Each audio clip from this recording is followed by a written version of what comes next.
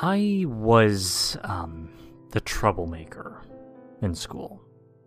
You know, there was always that one kid in class who never took any lessons seriously, who vandalized the classroom whenever the teacher wasn't there, who talked nonstop despite the teacher's constant empty threats. Yeah, that was me. I was very familiar with the principal by third grade, whom I visited an average of 9 times per school week. My grades were low, as to be expected, but, back then I didn't really care. And when I say back then, I'm referring to my elementary school years, which were from 1997 to 2000, which is also where my story begins. I remember my third grade teacher, Miss Darvin, who had recently suffered a divorce. And, well, simply put, I took advantage of her at any moment I could. I would fail a test, and she would always give me sympathy points. I would throw an eraser at one of the girls, and I'd be dismissed with a soft, "Stop, please." I recall with disdain my fourth grade teacher, Mr. Garrett, who would lower my grade by 10% every time I answered a question incorrectly in class. And then there was Miss Valerie, my fifth grade teacher. But Miss Valerie was different from all the other teachers. Whereas everyone else saw me as a lost cause, she looked upon me with favor and affection. She would meet me after class and review the material with me until she had made sure that I understood it. She tutored me on weekends. She motivated me to actually get work done. As you probably already guessed, my parents were rarely there for me, and she quickly became a mother figure. I just wish I'd shown it. And if anything, I was a worse student to Valerie than I was to Darvin or Garrett. I needed attention more than anything, and I think that, deep down she knew it. Even as I talked out loud to my clique during class, even as I refused to turn in my assignments, even as I took my 15-minute bathroom trips every day. I always felt guilty every time she reluctantly sent me down to the principal's office for detention, even though I wasn't conscious of it. And then, all of that changed. I think that most of you know what I'm talking about when I say that I especially hated those 20-year-old educational films. The healthy eating and drug prevention campaigns that the school dropped on us for 1 month out of the year. Remember DARE? Yeah, that stuff.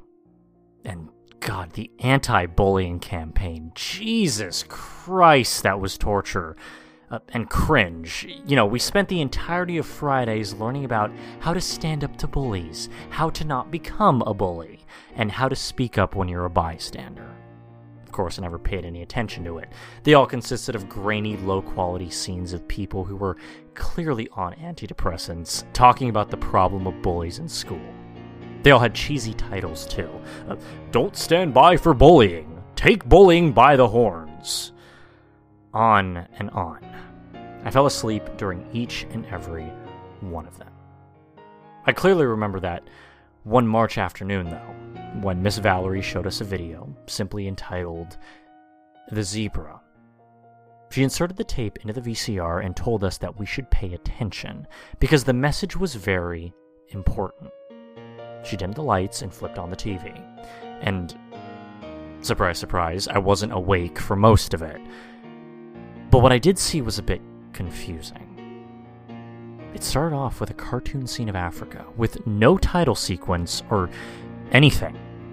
A poorly drawn zebra moved into view, coming across a pack of lions, encircling an antelope. That's all I saw before I rolled my eyes, leaned back in my chair, and fell asleep. I was awakened by the voice of Valerie, saying, "And that's why you shouldn't be a zebra." Any questions? No one had any. But from what I'd heard at lunch that day, nobody fully understood it either. Apparently, the synopsis was that the zebra was supposed to represent a bystander. The lions were bullies, and the antelope was a victim. The plot was that the zebra watched as the lions devoured the antelope, and didn't speak up to stop it. I couldn't have cared less about the message, but as the day went on, I became worried. Kids were dancing around the halls, singing happily, "We're not zebras, we're not zebras." When I threw erasers at the girls, they didn't react. It would hit their faces and bounce off with an audible slap, but they just remained unflinching, still singing, "We're not zebras," happily. It was strange, to say the least. Before I left school, I met with Valerie for the usual review session, and as I sat down in front of her desk, she asked me why I hadn't been watching the film. And my answer was standard. I didn't care. And upon hearing this, she sighed heavily. "You know, Luke, I was once a lot like you. I would constantly cause trouble in class, and would even bully other students. That was when it wasn't criminal to be one, I thought. I often picked on this one very emotionally fragile little girl. I said the meanest things to her, awful things, okay? I laughed as I watched her cry. She even stayed home for weeks at a time.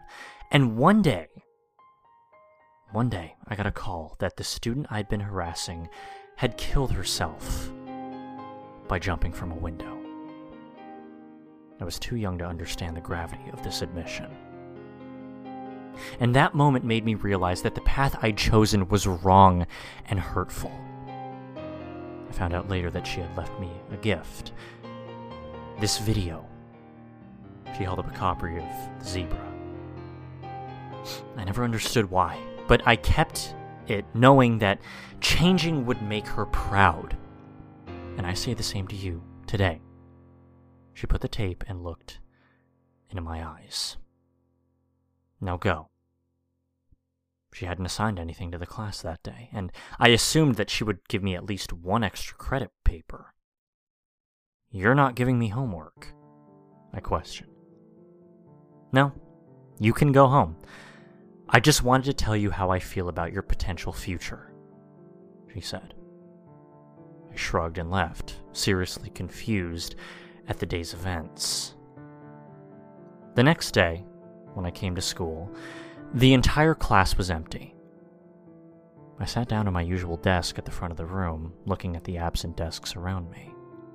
Seeing that nobody was there, I stood up and turned on the TV that Valerie had kept for PSA videos. The default channel was the local news. A headline: Breaking news. 17 children dead. Cause unknown. I stared at the screen intently, not quite knowing what to think. 17 children were found dead this morning, all outside their own homes, said a reporter. The deaths were discovered by a paperboy who insisted on remaining anonymous, who claimed that he found several of them dead, lying on the ground below open windows on his morning route. Never before since the town was founded has there been such a tragic occurrence. The deaths were likely coordinated, although whether the intentions were homicidal or suicidal is still unknown.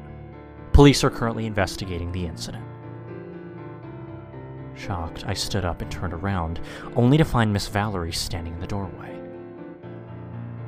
You see why it's so important to not be a zebra now? She said, surprisingly grinning. Of course you don't. She walked towards me. You are special. She strolled over to her desk and took out The Zebra. These children have all stood up to the lions, and in doing so, they are no longer zebras. The antelope can be saved. She handed me the tape. I grasped it with both hands, as if it were made of glass. And despite being left in the cold metal drawer, it felt warm, as if it had been lying on top of a heater. There was something else strange about it, but I couldn't put my finger on it. The antelope was killed long ago by the lion. The zebras never batted an eye. But now both the lion and the zebras have a chance to redeem themselves.